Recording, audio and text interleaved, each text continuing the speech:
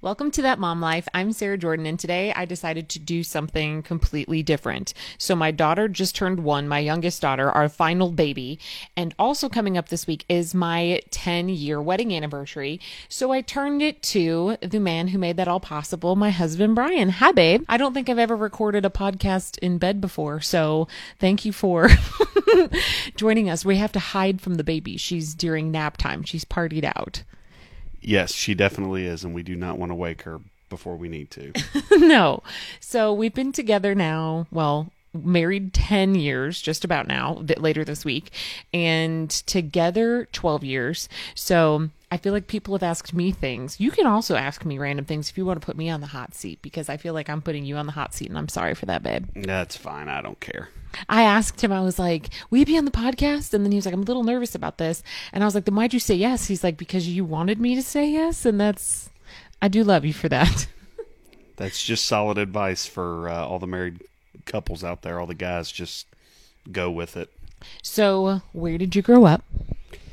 Well, that's kind of a loaded question because for a number of years early on in my life, my dad was in the banking industry and we moved quite a bit. So I was born in Bloomington, Indiana, was there for about 6 months. We moved to Lexington, moved then to Richmond, Kentucky, and then we moved to Owensboro, which is essentially where I settled until I graduated high school. So, what was it like being an only child? Did you ever ask your parents for siblings and like those type of things? I can remember at points saying to my mom, like, "Hey, can I have a brother? Can I have a sister?" I mean, I was fortunate because growing up, I always lived in a neighborhood, so I was always kind of around other kids, so it didn't necessarily feel like I was by myself. I mean, there's obvious advantages to being the only child, but yeah, there were definitely points where I was like, it'd be nice to have like a brother or sister on a rainy day when I was just sitting inside by myself. I can remember when I first met you, that was one of the things that surprised me because I would never have pegged you for an only child. And then I also very early on told you I have a big crazy family. Are you okay with that? You never seem scared of my family. No, I mean, it's I had a lot of crazy relatives growing up too, and I mean, I didn't have near as big a family as you do, but I was around my family a lot. We always lived really close to them, and grandparents and aunts and uncles, and they were always really involved in my life. So for me, it was pretty normal to be around crazy relatives. So, when did you move to Louisville then? Because you said you grew up in Owensboro. I know you graduated while living in Owensboro. How did you end up in Louisville? So when I graduated high school, I spent a year doing community college in Owensboro, working, saving money. Quite a few of my friends had moved to Louisville to go to school at University of Louisville, and I had a ton of relatives that live here. I've got aunts and uncles and cousins, and my grandparents on one side lived in Louisville. So I just kind of was a natural progression to just say, okay, I'm packing up and going to go to school at University of Louisville and move to Louisville and get an apartment with some friends, and that's how I ended up there. So you went to U of L, and I know you joined a fraternity. I did, Sigma Phi Epsilon. And that was a big part of your college life. It was, yeah. I mean, it definitely created a lot of my memories and stuff from college. So, yeah, it was a pretty big part. So when you moved to Louisville, you had a couple of friends from Owensboro. Did you guys move together? No, well, yes and no. So there was a total of 4 of us in our first apartment when we moved to Louisville. All of them from Owensboro, went to high school with all of them, went to middle school with a lot of them too. I mean, we had known each other for a long time. We just kind of decided after the first year, 2 of them had been going to University of Louisville. They were actually living in the fraternity house at the time, and we just decided, myself and the other friend decided, hey, let's just move to Louisville. Let's all get an apartment together and just do that. So. Now, the reason why this is crucial is because one of those friends was your friend Scott that you grew up with in Owensboro. Now, the way Brian and I met, it was back in 2008. And I remember I also went to U of L, but that honestly has no relevance to us running into each other because I was a little bit younger than you. But I grew up with a girl named Joy. And Joy was my oldest sister's best friend, but she always treated me like a kid sister, but a kid sister and a friend. And even as her and I grew up, she even morphed into more of my close friend. And I got a text the one day and it said, "Hey, do you want to go out on a double date with this guy named Brian? He was the best man in our wedding. You may have seen him a few months ago at the wedding." And I didn't really remember. And my first response was literally, it's free dinner and I get to hang out with you. We haven't hung out in a while. So how did the other side of that story go for you? So it was actually pretty similar. I had been dating someone, not really that seriously, but just been dating him. We just broke it off. I wasn't really looking for any sort of relationship. I was just starting my career outside of college, so I really wasn't that focused on it, anything other than that. And Joy asked me the same question. She called me and said, "Hey, do you want to do a double date with with my friend Sarah?" And I was like, "Yeah, whatever. That's fine. I'm good with that. I got nothing going on next weekend. That's fine." Did you stalk me on social media prior to us going out? I mean that in a nice way. I did check you out on Facebook, just because Joy was describing that you were at the wedding, and I know you ran into her. I know you talked to her, and I didn't remember exactly who it was. I mean, I was obviously in the wedding party, so there was a lot going on. So yeah, I checked you out on Facebook, and I remembered who you were when I saw you on Facebook. Honestly, there's pictures of us from their wedding dancing next to each other, even though we never met each other at that wedding. So I remember, same thing. I looked you up, and then we would agree to do a double date with Joy and Scott. And Joy told me ahead of time, she was like, "Look, if dinner goes great at PF Chang's, then we'll go play putt-putt. If putt-putt goes well, then we'll go to the bar. But if none of that goes well, we'll just end it after dinner, and we'll keep it at that." So I show up, and what were your first thoughts when we met? Dang. No. No, actually, the funniest thing is my first memory was we all drove in the same car. Which the funny part about that was, at the time I was driving my mom's car while she was out of town, because at the time we met, I was driving a little 2-seater convertible, so I couldn't fit everybody in my car. So I was driving my mom's car, and Joy, our friend Joy, had told me that she worked for a radio station, and I had no idea what she did there. I mean, I literally had no clue. And so I thought, oh, I'll be nice. I'll be cool, and I'll just turn on that radio station. I didn't really listen to the radio at the time. I was usually a CD or, audiobook or whatever. And so I turned on the radio station, and like within 2 seconds of her being in the car, she was on the radio, which I didn't know that, she was a radio host or anything. And she muted the radio, and she's like, "Oh no, I don't like to listen to myself on the radio." So that was kind of one of my first memories where I was like, "Oh, okay, well, cool. She's humble about it. She's not like, super uppity, hardcore." Well, that's one of my first that's really the first interaction I remember with you. I walked into the apartment and I thought, "Oh, he's well dressed. That's really nice." But then when we were in the car, I remember you asking me, "What do I do for a living?" Like, you work for a radio station, whatever. And at that time, my voice came on the radio, and I was like, "Well, I do that."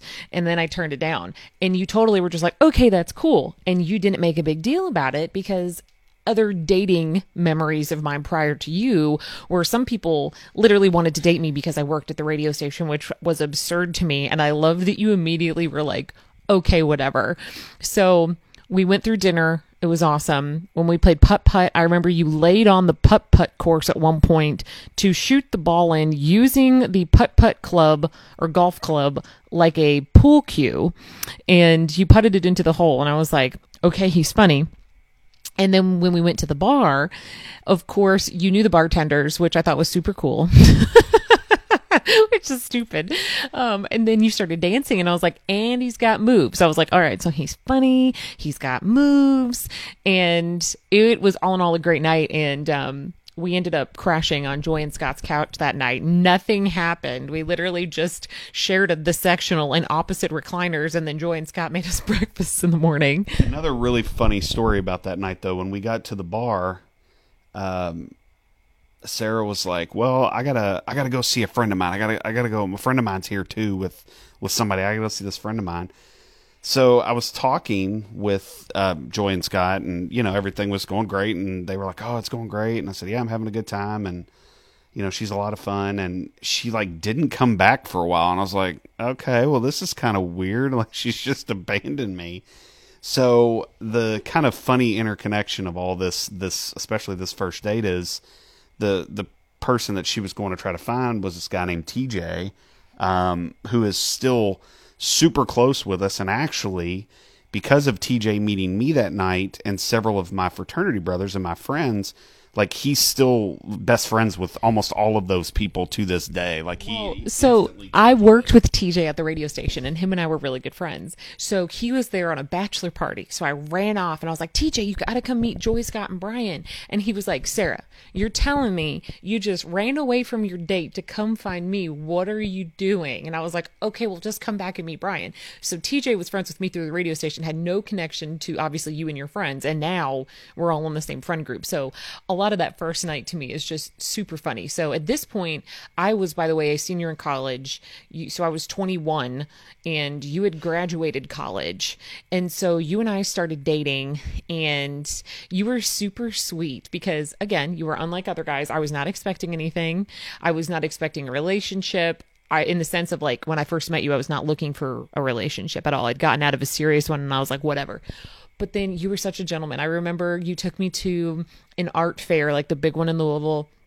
And then you kissed me on the cheek that day. And then this cracks me up. You were such a gentleman that you let me be the one to make the first move. Hey, I wasn't going to force anything. I was just like, hey. So then I guess after about 3 weeks or so, maybe 3 weeks, about 3 dates or so, you and I became boyfriend, girlfriend. But I mean, even after that first date, your mom just told me this yesterday. You called her, and what did you tell her? Basically, I said, she obviously knew I was going on this date, and she asked how it went. And I said, honestly, it was vastly different from any date I've probably ever had. It was fun. It was super chill, very relaxed.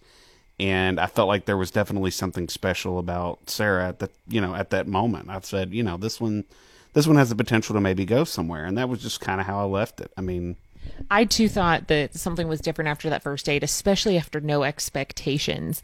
And it was just, there was no games. And that was my favorite part about when you and I first started dating. With other guys, it was always is he going to text me? Is he going to call me? Oh, wait, I shouldn't text him first. And with you, there was never, ever any games. I'm pretty sure I texted you that day and I said, sorry, I know I'm being overbearing, not waiting the normal 3 days, to text, because that was the rule. I don't know what it is nowadays because I've been out of the dating world so long, but it was like there was the 3-day don't text or call rule after the first date, just to kind of let things.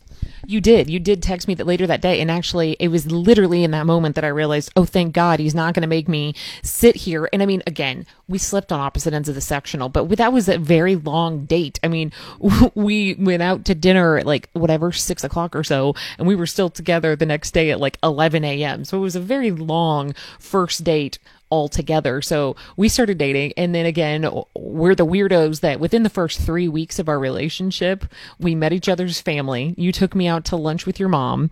I took you out to lunch with my parents, and it was just one of those things. And then I know it was when I started meeting the friends. Was it Halloween that I met the friends? That was about a month in. Well, I mean, you had already met a lot of my friends because obviously with Scott and Joy, and then at the time my roommate Willie, you had been over to our apartment just to meet me for whatever, a date or something, and Willie had met you a couple times.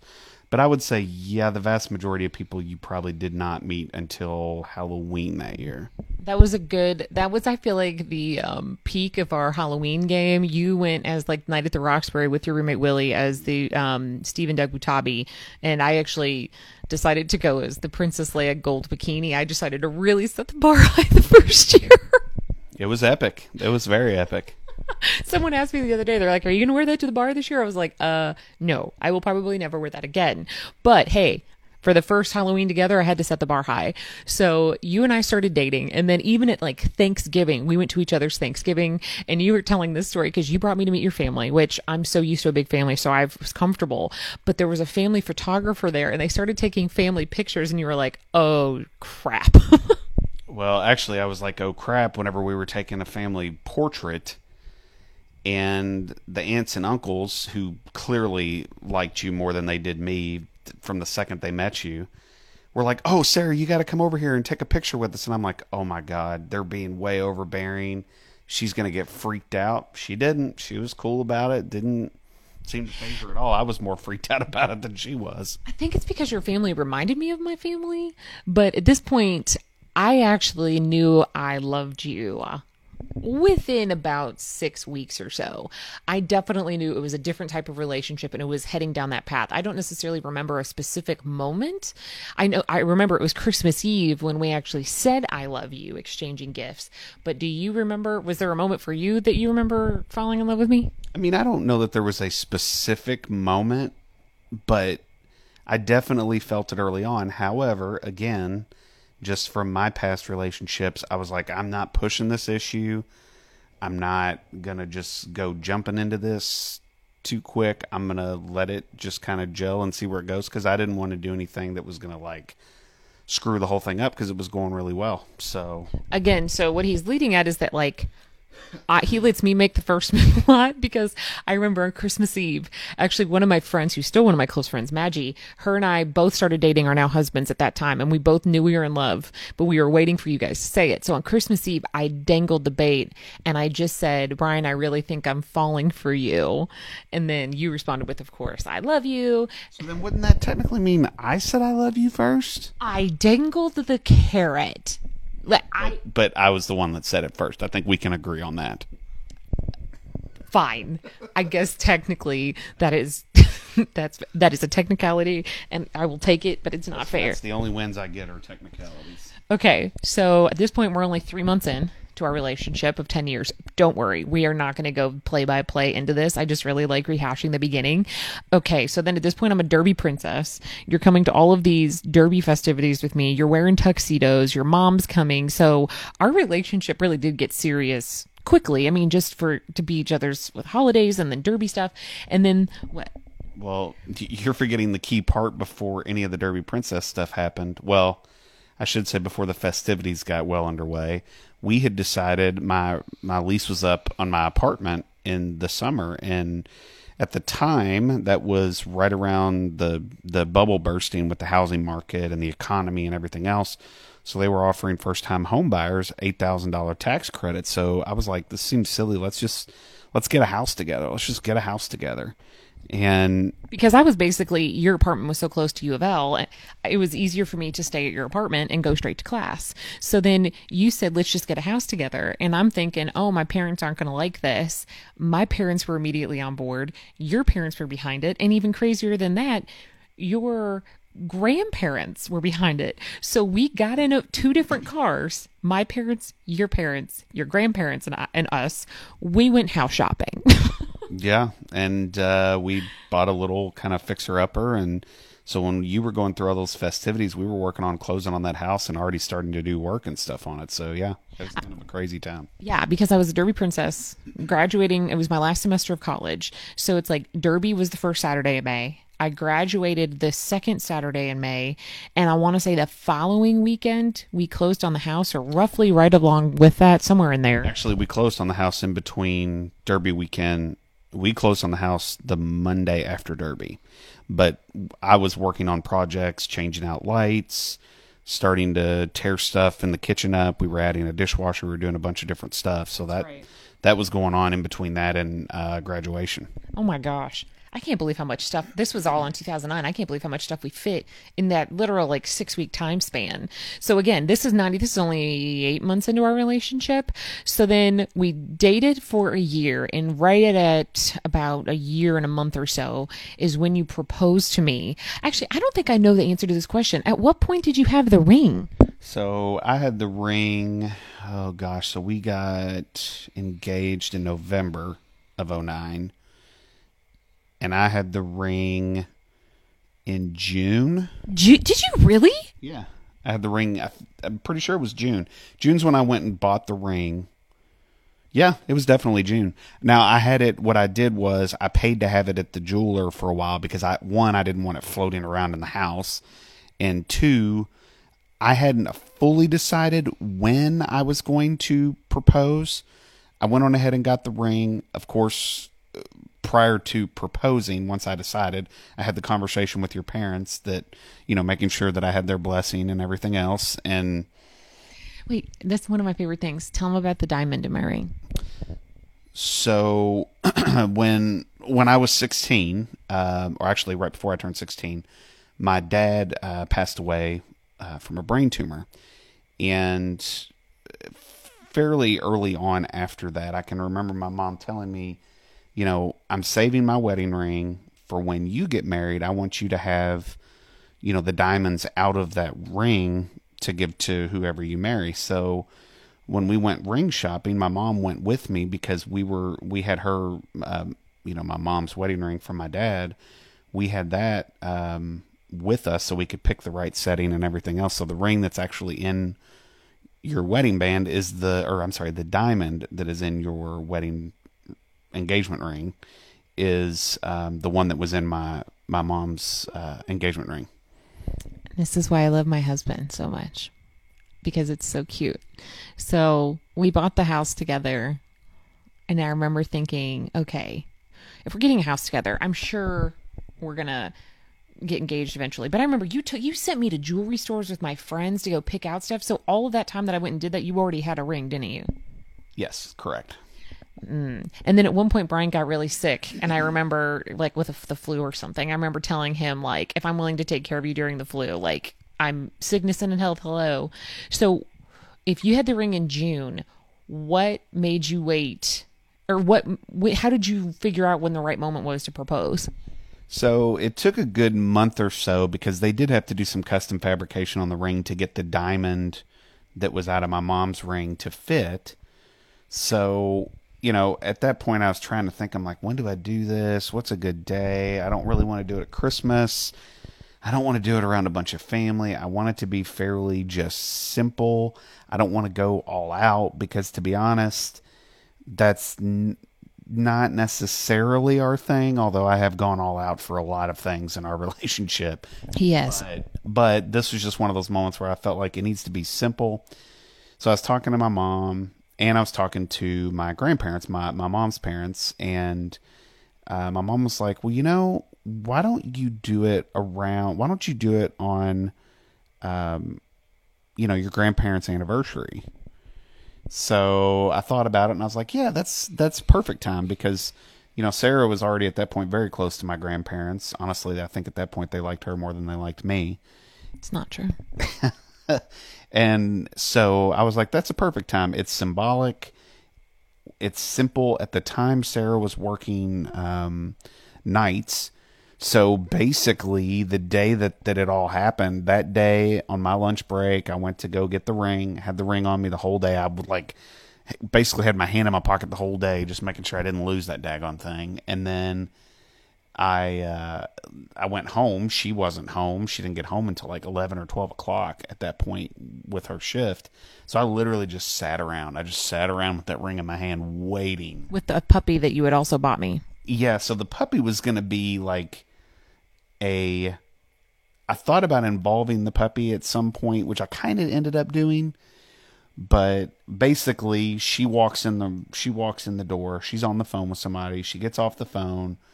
She's talking to me, and you weren't really in the house very long. I mean, no, I literally walked in the door, hung up the phone, put my stuff down on the counter right there, and you were standing there holding the puppy, which, by the way, we had the puppy for like a week at this point, maybe 2. Yeah. And I was like, what are you doing?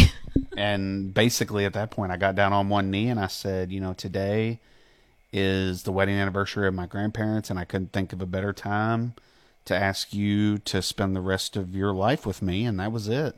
And then basically she started crying. She said yes, and then she immediately got on the phone and started calling all of her friends. And I basically just sat there and watched TV. That's literally what happened. So it was this big build up. She was super happy. we hugged for like 2 minutes, and then she basically was like, "Do you mind if I start calling people?" I'm like, I just said, "I don't care. Do whatever you want to do." So I just sat there and watched TV with the puppy while she started calling people. I remember I looked at you that night and I was like, "So, what's the date?" And you were like, "Can we let this sink in first before we set a date?" But I did call everyone I knew, and I was sobbing as if you had like broken up with me. I don't think I've ever cried that hard to a happy news outside of like child labor. Yeah, I was about to say, don't forget the children. You've I'm definitely not done that. forgetting the children. So we were dating just over a year, got engaged in November, and then we ended up deciding on getting married in November as well because, well, A, it takes about a year to plan a wedding anyway. I liked the idea of being a fall bride because I didn't want to get all hot and melty in the summertime. And also November with your grandparents, you proposed on their 64th wedding anniversary, and we got married right before their 65th, but it was just a good month for love. So then that's when we got married. We had about 225 people there. Huge wedding party. Massive wedding party, like 20 people. We had a massive party. Honestly, it was a really cool night.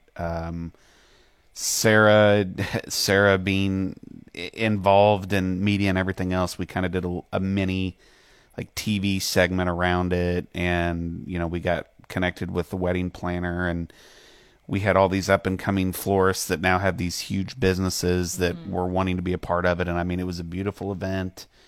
The thing about Brian and I is that when Brian and I go to weddings, other people's weddings, when we would go to the bar, we sing along to the songs, we play our air guitars, and we dance. And that's the thing that everyone tells us about our wedding is that we threw a party. People were there until the lights came on. My favorite thing is that the DJ, who was actually a former radio DJ, and I chose him because of that, he started the night by playing Shout and made every single person there, including our grandparents, come out onto the dance floor to set the tone. And there were people on that dance floor the rest of the night. And I remember the DJ saying, and I don't know why I have goosebumps thinking about this. This is so silly. He remembers saying that it was one of the most fun receptions he's ever seen with that many people dancing. And even though you and I did talk to people, we basically talked to everyone there. I mean, at one point you and I are standing on chairs screaming, "Don't stop believing." Yeah. Yeah. I mean, we basically were on the dance floor most of the night. Again, it was a blast, and definitely one of the more memorable nights and moments in our history together. Oh gosh, yeah. It was a hell of a party. Then again, your wedding's supposed to be a hell of a party, right? I mean, we went on our honeymoon, which was of course amazing. We were dead tired and exhausted by the time we left, and like borderline almost sick because we were so tired. Came back from Mexico, obviously refreshed. So it was funny because there were some people that thought that I was like young because, oh, you've only known each other a year and you're engaged. Oh, you're already getting married and you were only engaged a year. And then it was just kind of, it's always just been us. I always knew I wanted to get married young. I always wanted to be able, you and I did travel a lot at first. And I remember one of the times was probably our most crazy travels. We traveled with each other to Vegas and New York and other stuff for work in Florida. But the one time one of my friends was getting married in Florida, in the week of, we just decided to buy plane tickets and fly to Florida for the wedding. And it was a 36-hour turnaround. We flew down there, did the wedding, sat on the beach for about 5 hours that day, and then turned around and came back home. Like, it was literally a 36-hour. Which obviously we could never do now because of kids. So it was fun. And then we then moved into eventually our second house. We were married about 3 years. We moved into was that about 3 years? Yeah. Yeah, we were there about 3 years, and we started having the conversation about trying to, have kids, start a family, and we decided, well, the house we're in would be okay, but it was small. I mean, it was like a 900 square foot little 2-bedroom, 1-bath, super nice house. We actually kept it for a number of years, up until just the last couple of years, as a rental house. And I mean, it was a very nice house, but we just needed a bigger place. So we started looking around and then moved into our second house. And then that year was kind of a crazy blur. So that was 2012, in like August of 2012. You ended up being pregnant November. You and I got pregnant in November. So we decided let's try to start having kids. And you and I were very blessed. It did not take long. I remember we did Friendsgiving, which used to be like big rager holiday. I say rager, but that's when we would throw like a massive house party. 60, 70 people. Yeah, it was big. So that was the last like party time that I remember. And you and I had started trying, and then it was right before Christmas, actually, that I found out that I was pregnant because you left for work. I actually specifically waited until you left, and I went and took the pregnancy test. And oh, you're right. The happy tears. I say that I don't cry happy tears that hard very often. All the time. I started sobbing, but it was just me and the dogs. So I'm like talking to the dogs, sobbing, and I'm trying to do something. I'm like, I've got to tell him something. So I was starving. So ran up to McDonald's. I'm in the drive-thru sobbing. I tell the person at the McDonald's drive-thru I'm pregnant, and I just found out because they were looking at me like I was crazy because I was sobbing. And then I ran into Meijer and I went and bought a little onesie. And so when you came home later, it was on a Saturday, I said, hey, I have something you may want to wear for Christmas this year, or wear over to my parents, whatever I said. And I handed you the onesie. Yes. And then her tears just kept rolling. And funny enough, the day that happened, so for her parents' Christmas present that year, they really wanted a backsplash in their kitchen. And at this point, from all of our remodeling, we had done several backsplashes, so we agreed to give them a backsplash for Christmas. So we were actually going over there to do that. So it kind of turned into this whole thing where at first we're like, do we tell people? It's really early on. We're like, well, we'll tell our parents. So obviously we told her parents. And literally the next day for my parents, so my mom remarried, and so my stepdad, we were doing family pictures. So we were going to do like family pictures with them. That was going to be their Christmas present. And so we told them via a picture. We're like, hey, we've got to get this special picture. Hang on a second. We need to get this picture. And we had the onesie and all this stuff. And so it was kind of just the way it worked out that it ended up being these kind of, I don't want to necessarily say epic, like ways for us to tell people, but that's kind of what we did. And then over the course of the next 2 or 3 weeks with Christmas, we like slowly told my family. And I remember with your grandma, we gave her a Christmas ornament. Nana, we gave her a Christmas ornament that year that told her. And Brian is an only child, but he's also the only one to carry on his namesake. And so his grandma specifically was like, I hope it's a boy. I hope it's a boy. I hope it's a boy. So when that year, now we're moving into 2013, I lost basically a grandparent early on, probably like April-ish. And then we moved into the summertime and we did find out we were having a boy, and that's our oldest son. And I remember your Nana was beyond thrilled because we also decided we were going to name him after your father and your grandfather. So he is the third person with that name. So the night of our one big family baby shower, which your grandma came to, she ended up having a stroke later that night. And within a few weeks, she ended up passing away. And we always said, like, her last family moment was at our baby shower. Yeah. But I think she became more at peace knowing that, like, we were carrying on the family. Yeah, definitely. So that happened a few months, actually like a month and a half after that happened. Our son was born. Mm-hmm. And then that year was like the best year and the worst year because, you know, obviously, Sarah lost someone early on that year. My grandmother passed. Camp was born, which was like this kind of big ramp back up for, hey, what a great year. And then, your grandmother immediately after that. My grandmother, my grandmother, my dad's mom, mother of 8 children, she passed away, and Camp was only 6 weeks old, and I had to go back up to Cleveland, which is where I'm from. And I remember I had to leave you, and I took all this baby gear. And on your 30th birthday, you were at my grandmother's funeral, and I had this little 6-week-old baby. And that entire year, I just kept, this is going to sound stupid, but I kept singing like the Lion King Circle of Life in my head, but more or less that concept of like, for him to enter, our son, we lost several grandparents that year, but Camp was amazing.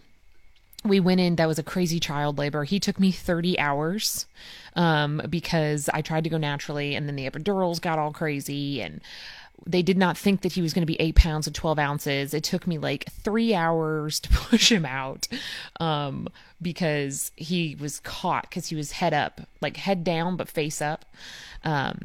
But that's when I started, like when we were in labor for 30 hours, you were the best person ever. You always are when I'm in labor. You and I go to this different place, and it's just you and I, and there's no one else I need besides you. And that was when our journey to being parents. I mean, what was it like for you when you first held camp? I mean, it's one of those, I would say with every one of them, it's one of those unforgettable moments that you're just like, hey, I'm in charge of you. I have to take care of you. And it's certainly a very scary moment. Like, can I do this? Is this person that used to party in college? Is this the person am I capable of doing it? But I mean, honestly, you just kind of start to figure it out. I mean, it definitely took us, we have definitely gotten progressively better on the first night home with all the other kids, but that first night home with our son was like the most epic failure as a parent. We were like, Oh my God. we were holding him, we wouldn't leave him alone. He'd start crying and we'd freak out, and it was just this whole thing. And then after that, I think we kind of started to calm down and figure it all out. But yeah, It was terrifying. I was 2013. Let me math for a second. So I was 26.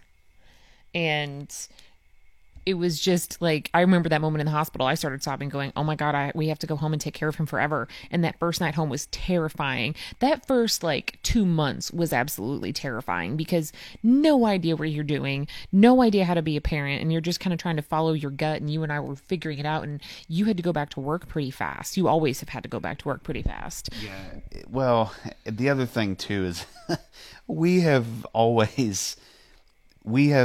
made some kind of silly decisions just on how we have progressed our lives at points. And so, when we moved out of the small house that I was talking about earlier into this slightly larger house, had more bedrooms, had more bathrooms, whatever.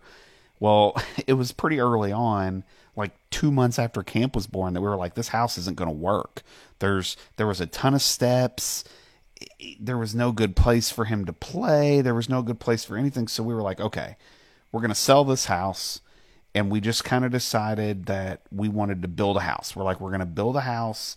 So really this house that we moved into and painted and did all these little things to, we were there for like a year, literally basically 1 year.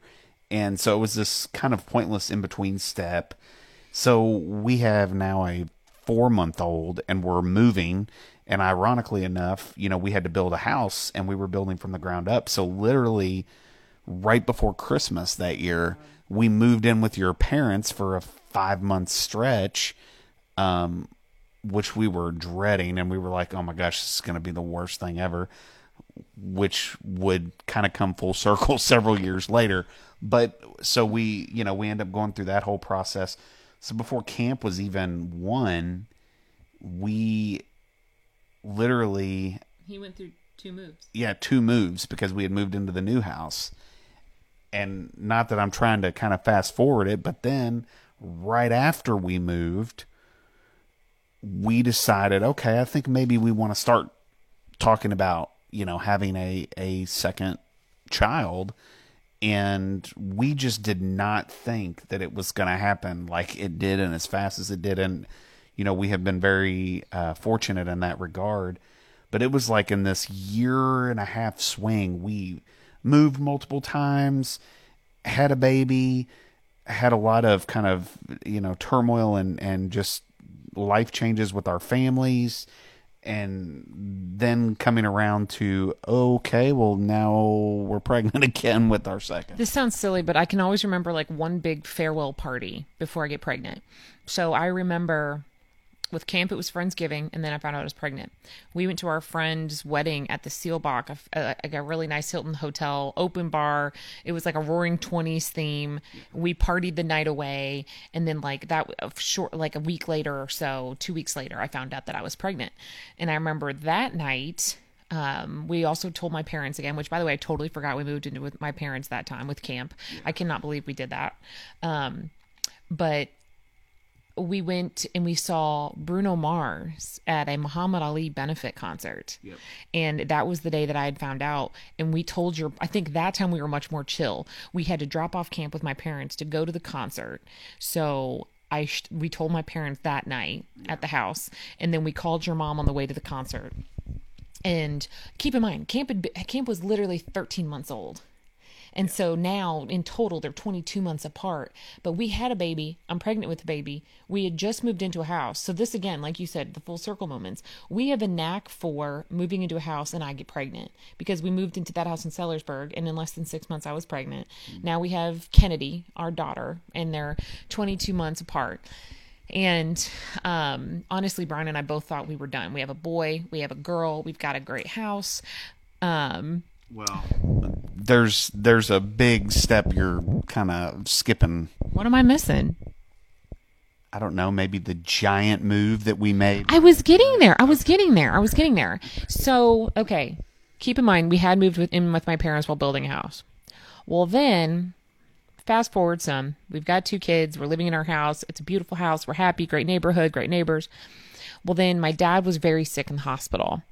And he has a blood clotting disorder, which I found out I have some of his blood clotting disorders now since that incident. And these blood clots were in all of his main arteries in his leg.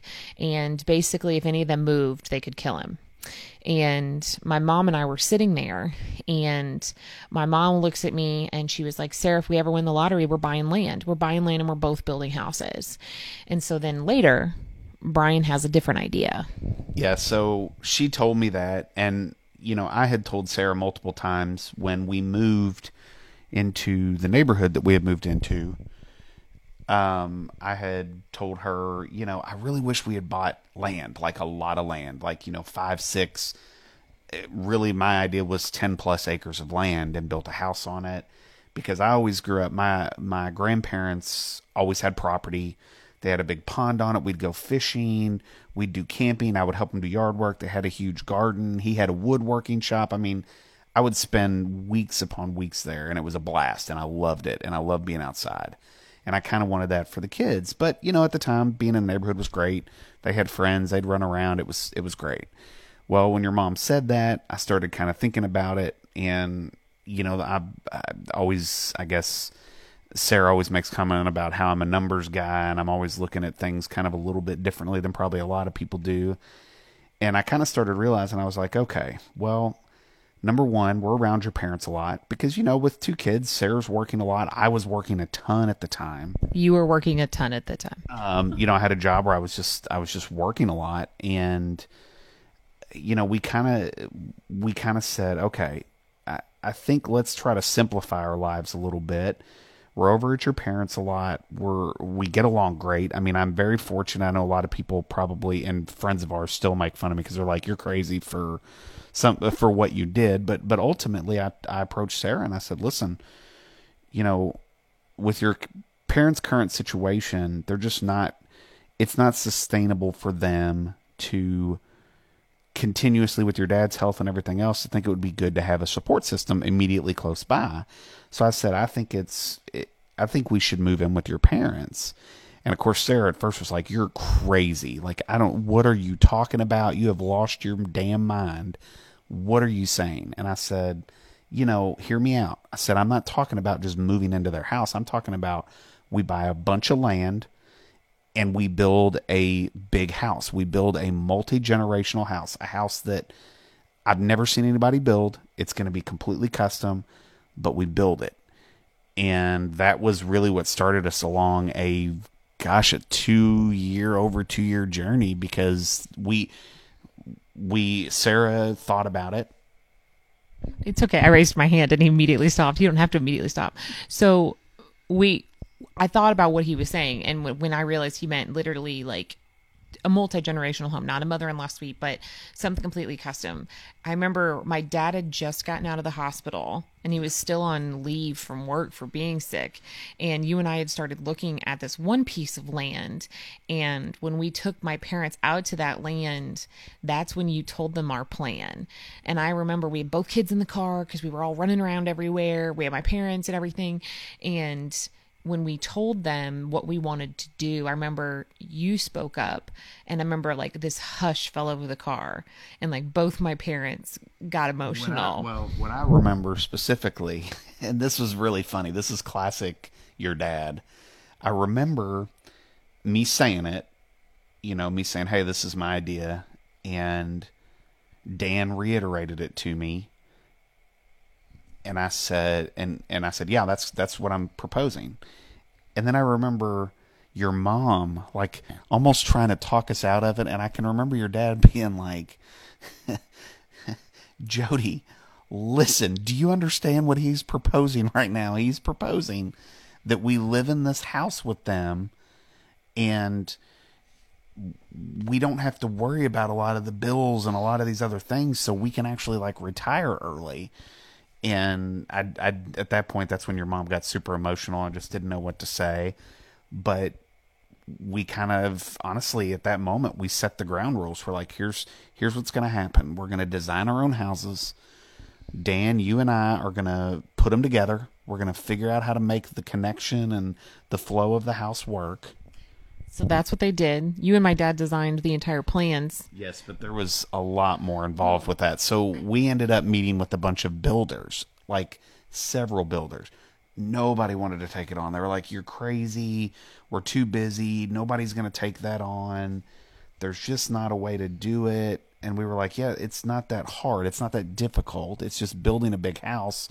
It's just kind of a weird scale. And then the people that my parents built a house too that my dad designed when I grew up. That was the house I grew up in. And it was my parents' best friends that built the house, and my parents also helped build the house. So we thought this person was retired. And then when he heard we were shopping around other builders, he found, of course, us out at church, and he was like, why didn't you ask me about it? And we were like, we thought you were out of the game. And then he was like, well, what land are you looking at? And I'll fast forward for the sake of whatever. It ended up that the builder that built my childhood house ended up building this house. Well, I'm afraid you're going to skip the crucial part. The land that we had picked out and we had already kind of started negotiating when we took this builder, because we finally had our builder, when we took this builder out to the land, because of the layout of the land, it was not buildable. It was in a very low lying area. It was surrounded by a creek, and it was in a flood area, and so we couldn't build on it. So then we were like, great, here we are. We've got this great idea. We've got the house design. Now we have no land. So then we're fast forwarding this. Our builder has brothers, and years and years and years ago, they bought about 60-ish acres roughly in an ideal spot, an area that we wanted to be in. And they had already been talking about subdividing that property. And so from there, it kind of just took off. It turned into, okay, we went and looked at their property. We loved it. We said, all right, we want to buy 12 acres and we want to build this house. The builder agreed to do it.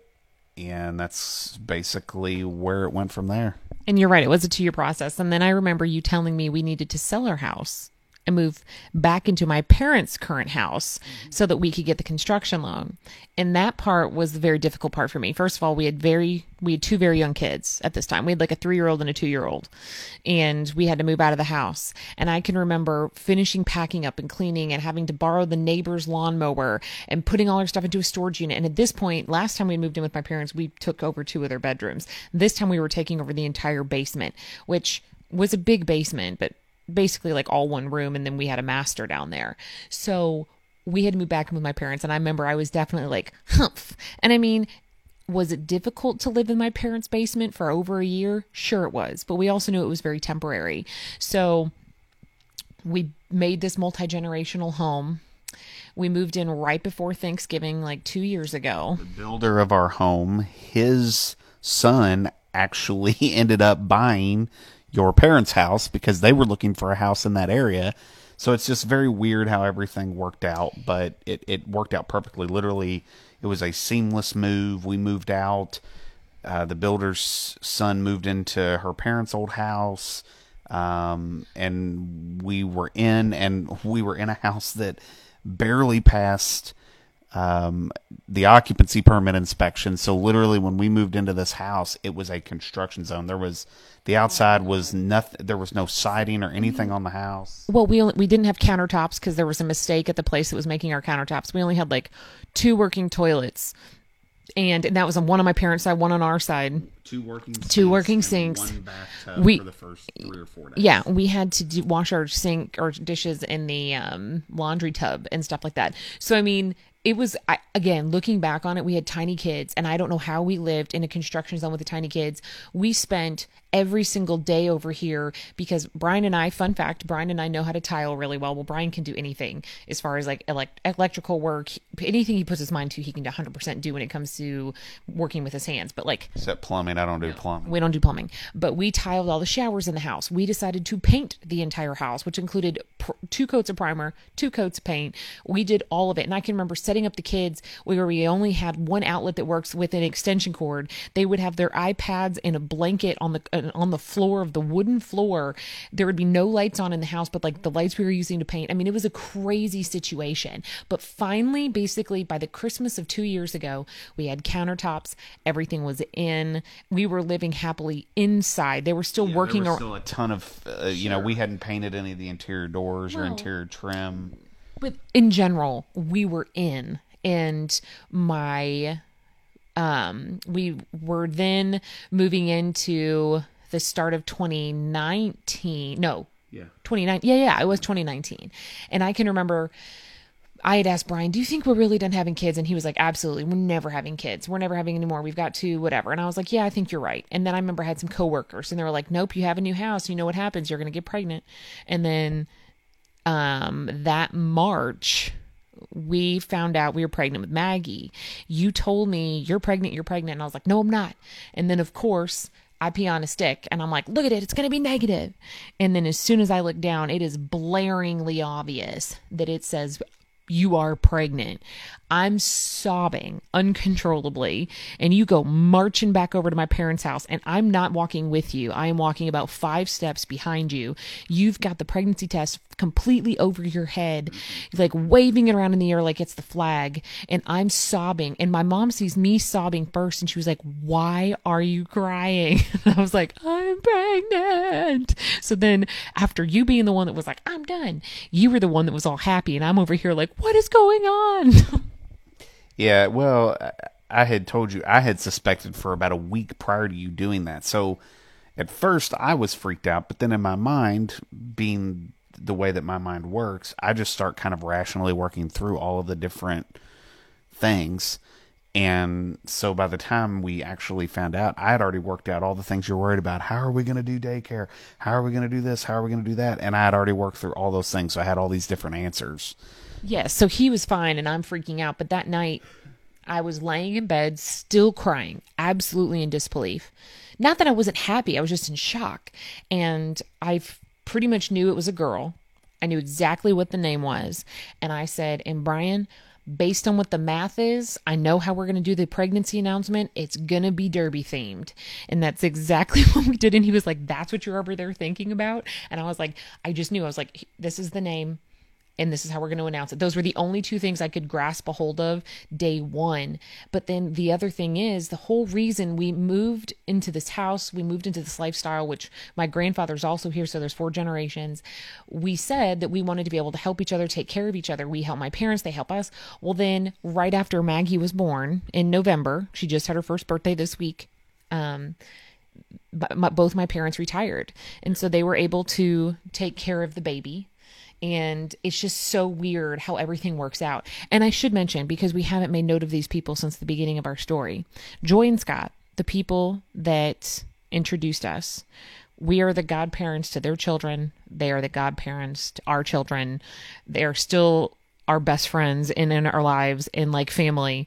So they're still in our bubble, if you will, given fast forwarding to pandemic times, they're in our bubble, our circle. So Yes. And I mean, in 2020, I couldn't be more thankful for living the way that we do because I'm working from home. My parents are here helping with virtual learning and helping with the baby while I'm working, and Brian's having to leave the house to go to work. And I mean, it's just crazy as we celebrate our 10-year wedding anniversary this year. Maggie, our final baby, celebrating her first birthday. I mean, we've been through a lot, baby. we've been through quite a bit. Some of it was our own doing, and some of it was kind of out of our hands. But yes.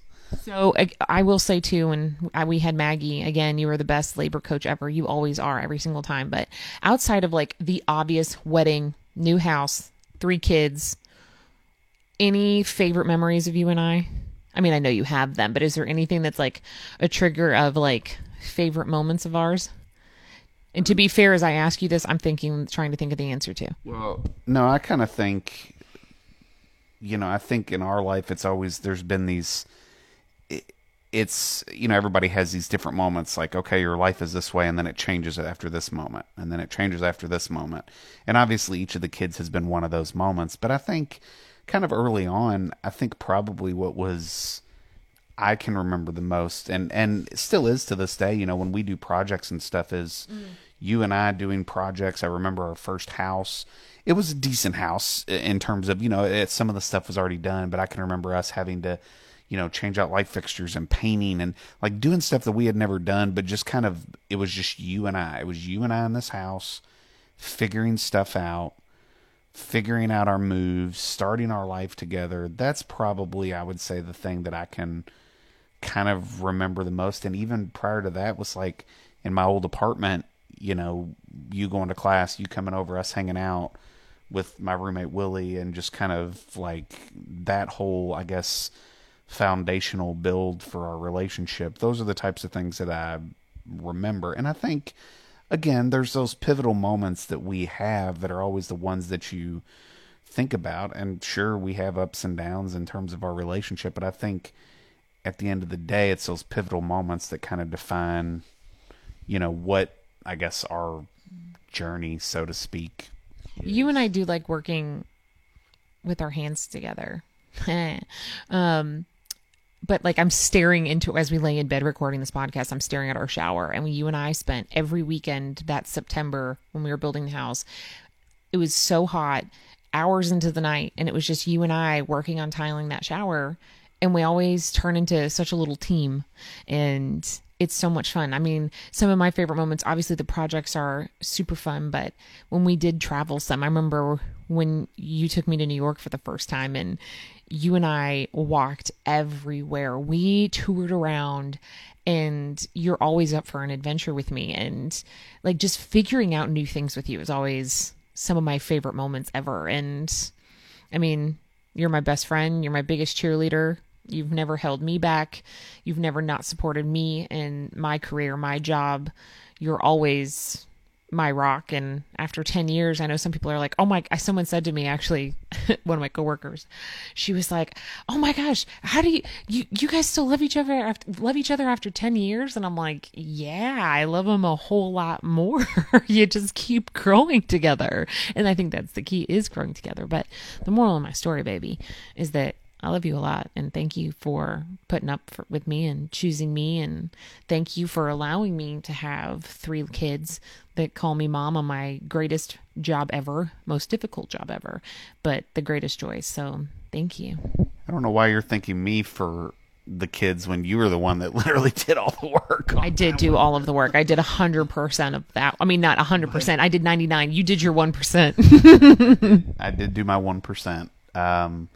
But yeah, no, I mean, I think it's kind of weird how, 1 year birthday for our youngest daughter, and then our anniversary, and obviously this year is not exactly how anyone has planned for the year to go. It's been kind of a crazy year, but I think we have been very fortunate in the fact that we are, kind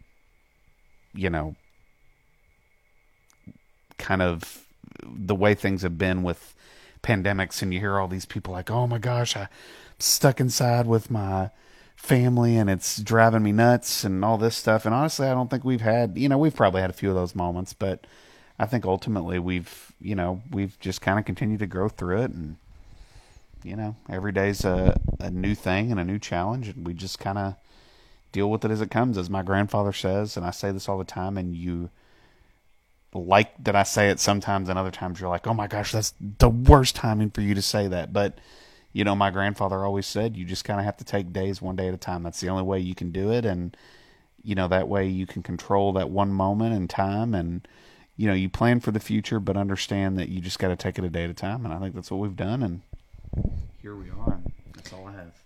Cheers to the next 10 years, babe. Cheers. Thank you for listening to That Mom Life. Make sure to hit the subscribe button, tell your friends, and leave a rating.